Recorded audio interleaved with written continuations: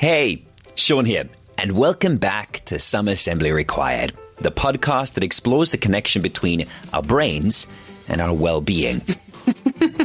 That's Dr. Kirsten Van Heerden. And let me just add to that, you're absolutely Kirsten right. is a sports psychologist at the Newton Sport Agency. Her passion for sport and performance psychology comes from her background as a South African swimmer. In this episode, Kirsten and I discuss so much, from how to pick yourself up after a negative experience, how it is that high performers tend to attach their sense of self-worth to their performance, and how mental toughness can sometimes be confused and mixed up with mental health, which really isn't great for your well-being. So what do you say we get into it then? This is Some Assembly Required. Roll the tape.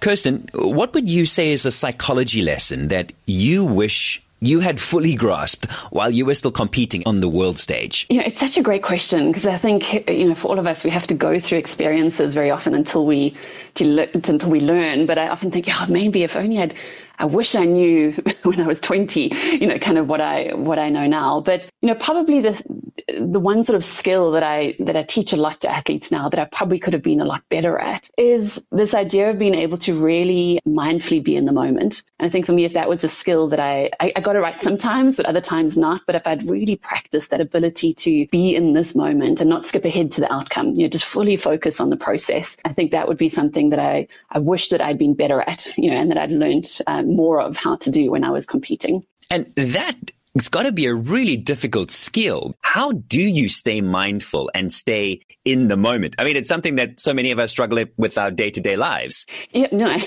we could talk for a whole hour just on this. So it is a struggle. And I think probably the first thing is really just recognizing how our brains work and understanding that our brains generally under pressure, we shift focus onto a lot of very unhelpful things. And, really the skill is being able to recognize when our mind is wandering from what we're not wanting to think about, this time traveling, as I say, and recognizing a lot of the mental skills is more just a recognition of what am I thinking, what am I feeling? And we're surprisingly bad at actually knowing what we're thinking and feeling, especially in the moment. And then, yes, being able to say, all right, I understand. And of course, I don't want to lose, or of course, I want to get that time. Of course, I want to be selected for the team. It's always that acknowledgement of what you want. But then, yes, it's being able to say, okay, but what can I control? What can I do? And for me, it's also wrapping my head around this. The more I want that outcome, the more I have to just learn to shift my focus onto my process and what I can control and what I can do. But it's not easy, that. And I think it takes a number of years to really get skillful at noticing our minds wandering and bringing it back. Your book, Waking from the Dream, it showcases top athletes as they transition from the competitive arenas to a somewhat, air quotes, normal life. What is normal, really? What did you find to be a common thread among the athletes that you spoke with? You will notice if you read the book, a lot of them are quite good news stories in many ways. Some are not, but like all the athletes sort of managed to be okay in the end, which is great. And that's the message that we want to put out there. But, a lot of the athletes that really battled didn't want to speak to me. So, that's the other side of it, So I managed to get like a section, a subsection of athletes that did transition well. But probably some of the common themes in this transition from sport, as you say, like a normal life or being, and I say that because so often when you speak to athletes, they'll make a distinguish between themselves and normal people. They'll be like, normal people don't do this. And they say, what is normal? But the thing that most battled with initially was lack of structure. Because your life, with swimming, like your life is so structured, exactly what you need to do every single day that you wake up. Generally, someone's telling you what to do. Your coach tells you what to do, or the management of the team tells you what to do. There's a very set program in terms of, if I want to go to the Olympic Games, I know I need to do this time. I know I need to reach this goal by a certain point. I know that there are these competitions. It's all laid out for you. And when you wake up and you now have to decide for yourself what to do every day, and really importantly, what dream do I have beside the sporting dream, because without this other new goal, like it's very difficult to create any kind of structure to your day, because what's driving the structure? So a lot of athletes, the common theme was initially to wake up. There was a bit of freedom, don't get me wrong, for the first maybe week or two, it was amazing. But then you feel like you're in limbo, and you kind of say they battle to create this structure in their life. Those that did it better were those ones that did have an idea about what they wanted to do and had sort of something else that they could walk into. But probably the top thing was that. Then, of course, this issue of identity. Again, some better than others, but there was some struggle to redefine themselves afterwards. Even those that really looked forward to retirement, it was still this idea of so many other people would be like, hey, you're the swimmer, or hey, you're the rugby player. Yes, but who else am I? So that identity was a big struggle for them. Yeah, I can talk lots more about that, but those are probably, I say, the two. And then, well, maybe a third one, this idea of success as well, how to define success, because you've been so used to, again, a very definite outcome. I swim a time, I can see I'm progressing, I make a team. And how do you then define success in business or in life that is not so concrete? So that was also a common theme that athletes had to really kind of wrap their heads around. I mean, the book discusses moving from a competitive arena into retirement. So then what advice are you giving, Kirsten, to athletes in the competitive arena when they are facing uncertain times, so they just don't know what to expect next? The best advice that I can give the athletes that I work with is, and I know it sounds like it's a kind of a Hallmark card type of thing, but we really have to focus on the things that you can control. And I think we all found that during COVID, people were saying, when is it going to end? What's going to happen? How is it? And the problem is we just don't know. We just don't know.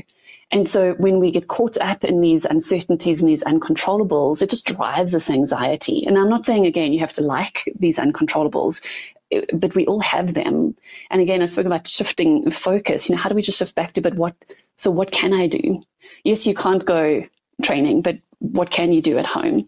You don't know that the Olympic Games is definitely going to go ahead. You don't even know if you're going to compete even when you're there, because maybe you get tested positive for COVID on the day of your race. But it's crazy, as you said, you have to deal with this.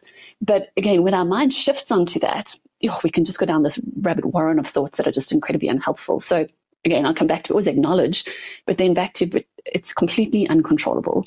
And I think the problem for a lot of athletes, and probably a lot of people, we kind of, and include myself, control freaks, where we want to control everything. And it's really helping athletes make peace with the fact that there are these uncontrollables in life. But then what can you control? And let's make sure we do that really, really well. Is there any evidence that shows that thinking positively can change our perspectives? I'll say up front, and anyone that knows me or works with me knows I don't necessarily like just positive thinking. And I think the term that sometimes gets used now is toxic positivity. Be positive and it'll all be fine. Like it's not that simple. And yes, you might be trying to think positively. The back of your mind, you're still stressed. There's still very real difficulties that you're having to face. So yes, sometimes our thinking, but linked to our behavior, can and has to have effect on our perspective, but it's what thinking. And you say, I don't want positive thinking, we want correct thinking. So how do we think correctly about what we're doing? And it's often either positive or negative. It's actually pretty neutral almost, as we speak about the controllables. Yeah, it's positive perspective, positive thinking, I don't think works, and I don't think actually changes anything. Think correctly about a situation. Like this, what is correct? Well, what can I control? Let me focus on that.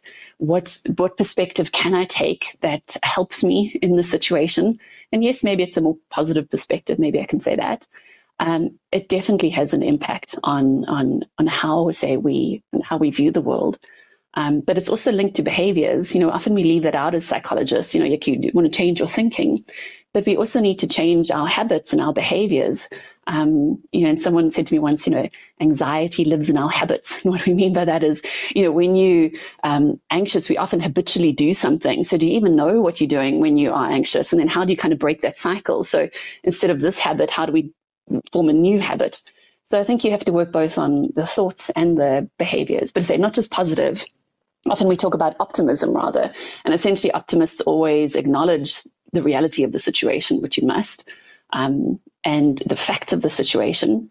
But then it's this belief that I'm pretty sure if I keep doing some things, that I can affect some positive change in the future. So you want to be optimistic, not just positive. I like that reframing of it. So I was going to ask you what there would be in terms of the dangers possibly in adopting a positive mindset. But instead, I kind of want to think about how maybe through the years, we've been looking at always drawing up a pros list and a cons list. And then somewhere in our brains, we think, well, the one as a pro is a positive thing and the one as a con is a bad thing. So I want more positives. But I really like this idea of being optimistic, but at the same time, understanding the reality that you're working within. Absolutely. As you said, like where do we, just because it's a pro doesn't necessarily mean that's positive, but we link it to that. And it's the same with emotions. I think we talk about positive emotions or negative emotions, and some emotions are maybe just more uncomfortable, but it's very appropriate. You know, like let's say some stress, people have been stressed out, like it's uncomfortable to feel that, but no wonder you are. And, you know, our emotions can tell us something. It tells us about, you know, what we value in life, what's meaning, what's going on around us, you know, and so we just think, well, I must just have positive emotions only, you know, positive thoughts only. Well, as human beings, we have the whole width and breadth of, you know, emotion and thought. And it's kind of like saying, well, we're only going to, like, there's just blue. Well, no, there's many, many different shades of blue. No, just this, you know, we need to have the nuances of emotion. But if we label it as a negative emotion, then we want to get rid of it.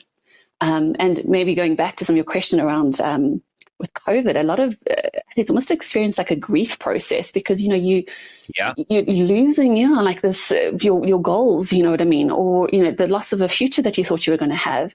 And in that moment, grief is a really tough emotion, and we'd label it as a negative and people want to take it away. But you have to feel that. Like, of course. And it is incredibly sad, and we have to more help you through that grieving process. So I think, it's not helpful when we label things as negative or positive. It should be more like comfortable or uncomfortable, or helpful or unhelpful. Sure. And I think to echo on that, grieving is a situation. Some people may have lost a job or a particular idea that was going to happen, and it's appropriate for them to grieve that. Just as it would be appropriate for somebody to grieve the loss of a family member. Sometimes we think, well, I can't possibly be grieving about a job that I've lost to the same extent as a family member. But you are dealing with the emotions, as you say, and you do need to go through that gauntlet to be able to get to the other side. I think there's a lot that happens in that process to set you up better for future endeavors. Absolutely. People mean very well when they want to, take it away from you. Again, this is when people like, just be positive, it'll all be fine in the end. And I say it's actually it's unkind, because it's really, people don't intentionally be unkind, but it's unkind in that it's not really acknowledging the reality of that person. And as you say, like a loss of a job, or the loss of a goal, loss of a dream. And I say athletes also say, well, it's just the Olympic, you know what I mean? Like, there's bigger problems in life. You're like, well, for this person, it's incredibly meaningful. And so it's a loss. And so we grieve the loss. And you say these hierarchies that we have in our head, but, you know, and I get losing someone, you know, if someone passes away, it is very difficult, but it's no less meaningful to someone when they lose their job or, say, a goal that they had. Yeah, I hear you. For a sports psychologist, I just want to see if I understand the terms correctly or if they are different. We're talking about thinking positively, but how does mental strength or mental toughness differ from thinking positively? Yeah, it's a great question, that. I think, you know, and even recently I've been doing some more reading on even this term mental toughness, and saying it's quite it's almost got like this militaristic kind of thing of just tough it out, you know, and just keep going and kind of batter through things. And people are saying maybe we should rather use the word mental flexibility. Okay. And as recently saying to someone, you know, if you think about, like I was using rugby as an example, you know, when guys score tries, like generally the job is to try and go between defenders. You know what I mean? You're running through spaces. You're not just running head on into, you know, guys that are tackling you. You can, but you're going to get pretty tired. So yeah, we don't just batter through things. Yeah, like we want to be able to. It's great. Like you need to maneuver around it. And so, yeah, I think, say, mental flexibility, if we want to use the word mental toughness, it comes back to, again, the best athletes in the world are generally the ones that say that know the facts of the situation. They don't ignore the facts of the situation, because only when they actually acknowledge it are they able then to better cope with it. And say positively is just, you tend to ignore the reality, and that's never helpful. Or athletes will say, as an example, no, I'm not nervous, Kirsten, when they're actually really, really nervous. Yeah. And I have so many people saying to me, like, apologizing for a doubt, or like, Kirsten, sorry, I know I'm thinking negatively. Or you're like, my goodness, it's your thought. It's okay. You don't apologize for thinking this. This is going to happen. So for me, mental toughness, again, is much more of, or mental flexibility, if you want to call it that, as you said earlier, insight into what am I thinking, what am I feeling. We don't have to be afraid of our thoughts, we don't have to be afraid of our emotions, but then developing the skill set and the mental tools to be able to navigate your way through it. And staying on mental toughness and flexibility, elite athletes are renowned for being mentally, and I'm going to say tough because that's at least what we see as a spectator, right? I'm seeing somebody standing at the starting blocks on a 100-meter track, or I'm seeing a team of rugby players take to the field, and you can see there's something about their focus. They're so right there. If it's not the natural disposition of an athlete, what sort of effect does adopting this, I'm going to say persona, because sometimes we have to fake it till we make it.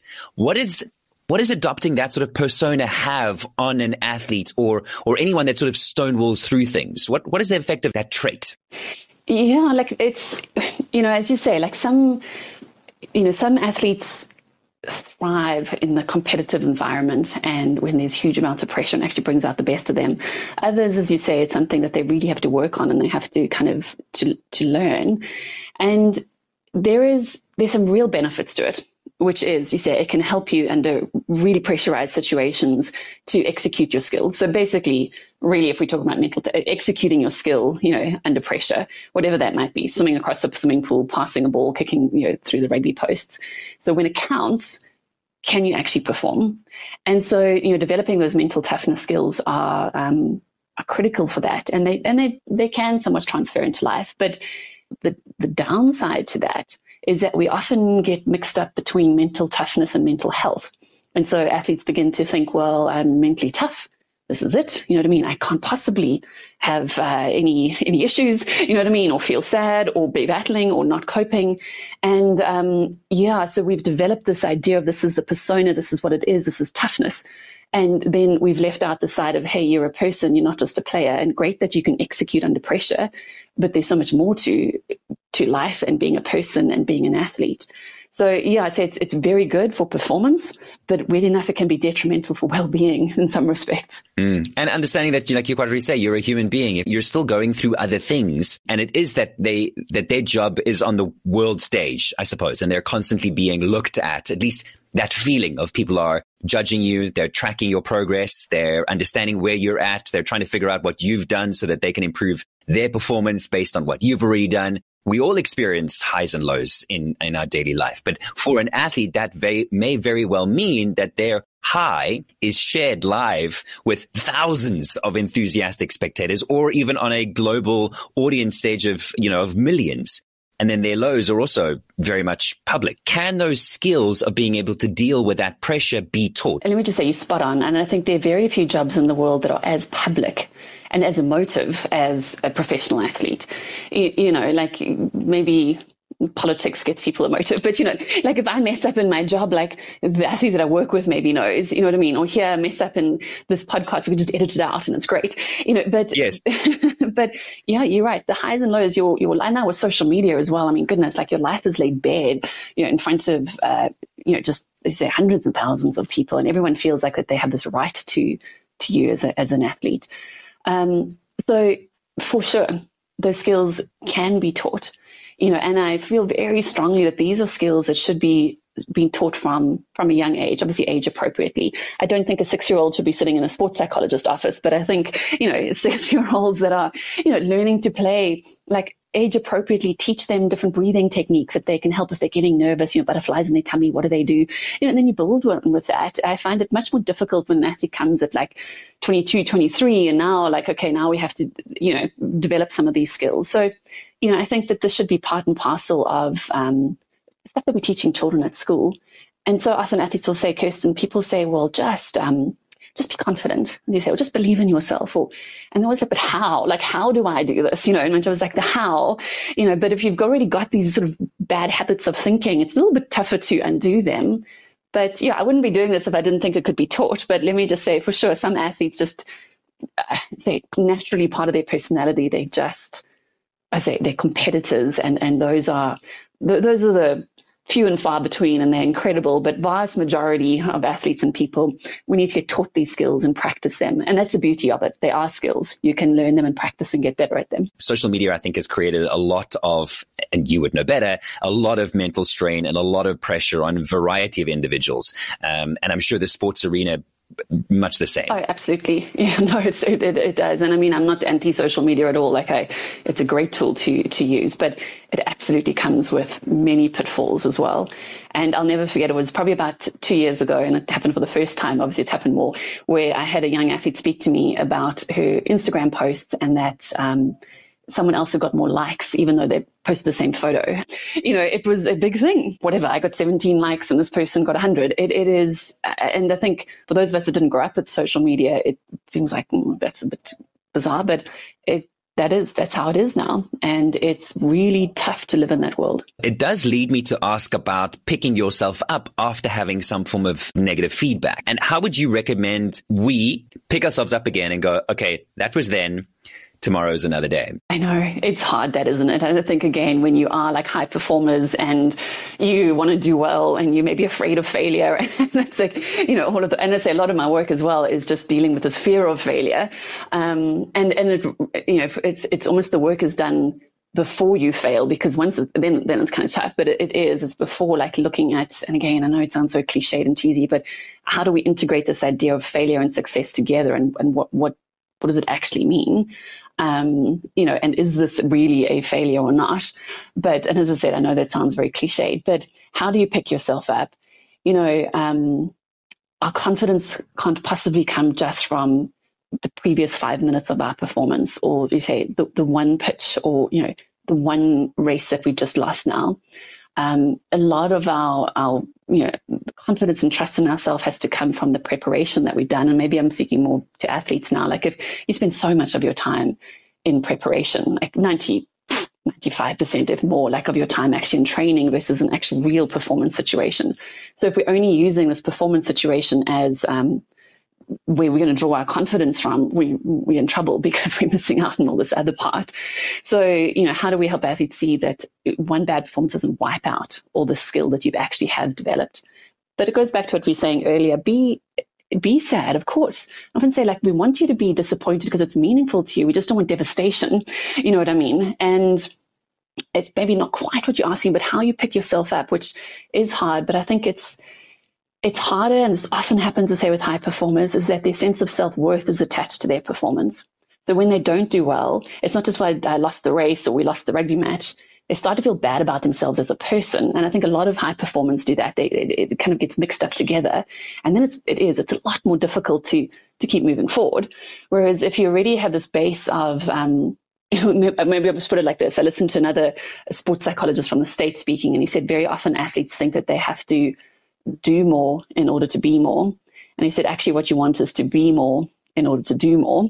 And what he means by that, often we think we need to achieve and keep achieving, and this fear, like, drives us, to keep achieving, and then we'll be okay in the end. And we want to say, no, like, you have to know that you're loved and that you're respected and that you are worthy. I know it sounds very psychological now, but that you're worthy. That's a great base now to go and explore and try and pursue the medals and the Olympic dream. But from this base of you are enough. Because if it's not from that base, it can be devastating. And then I say it's a real struggle to kind of pick people up after that. Talk a little bit about dynamics of a team. Can you talk me through some of the mental preparation you would have everyone do in order to be on the same page when they face a particularly big opponent? Let's say you're on the bus, you're a hockey team, and you're on the way in the bus to the tournament. Some athletes just want to sit at the back and listen to some music. Others want to be reading their book. Others want to be having a laugh and, fun. But what happens sometimes is the person sitting at the back, generally this is what happens, you're listening to some music, people are, hey, come on, like, stop being so quiet, come and join us, and the person's like, I just want to be, be by myself. And so I think for teams to really understand what their teammates need, no, they just need to sit at the back of the bus and be able to relax. That's the way that they prepare. Might not be the way that you do. And coaches as well. This one size fits all doesn't really work. Like, it's great to be able to have, I know that there needs to be some element of, team warm-ups and things like that, but we need to know your team and what to give each member, because if you get that right, it's so much easier then to get on and to perform when you're on the field. Is there such a thing as a mental reset? And if so, how would you suggest we give ourselves, and maybe how would you coach and talk through the process with athletes? Blank slate, need to rethink this entire process. How do I do a mental reset to be able to start again? I know what you're saying, like blank slate, what do I do? But I would say, to answer the question, you kind of do just have to work with what you've got. And I think the best that any of us can do, we're not going to change your personality or who you are, but we can learn to manage it more effectively. And yes, we want to change some perspectives and things like that. And there's, very core beliefs about ourselves and learning about those beliefs and how they impact on our behavior. Very often those core beliefs about ourselves, let's say, have to be perfect, otherwise I'm a complete failure. Often athletes have that. I'm not going to lie to you and say that I think we can completely get rid of that core belief about yourself, but I think we just get better and better at recognizing, okay, this thing is happening. It's pressing that red button of mine. It's not necessarily true, this, and then behaving differently. And I genuinely believe that is the process. We've all got stuff that's gone on, and it's incredibly difficult just to rip that out of you and change it, and I think that it's not always possible, but that's not to say that you can't manage it and get better at it. And I think that's the hope for all of us. To this day, I feel I need to do more in order to be more. So I really appreciate what Kirsten had to say. In fact, make that mental shift and rather be more so that I can do more. Perhaps you can relate. I'm always keen to hear from you, so you're welcome to slide into my DMs on Instagram. Simply search for me by name, Sean Loots. That's SeanLoots. As one of very few psychologists tasked to work with the South African Olympic team, Dr. Kirsten Van Heerden has become the psychologist to many world champion athletes and teams, often needing to travel around the world in her work to help others reach their potential. Kirsten is also involved with the Girls Only project, which was born out of a need to create a more equal sporting landscape for women within South Africa and across the African continent. Dr. Kirsten Van Heerden can also be heard on the podcast Behind the Dream, sharing stories about what really goes on in the hearts and minds of professional athletes. You can check out the description of this episode for details on how to reach Kirsten on the socials and in her office. If you enjoyed this episode, remember to share it with friends and family and to subscribe to Some Assembly Required on your favorite podcast listening app. Original music by Josh Prinsloo. Production by me, Sean Loots. Thank you for listening to Some Assembly Required.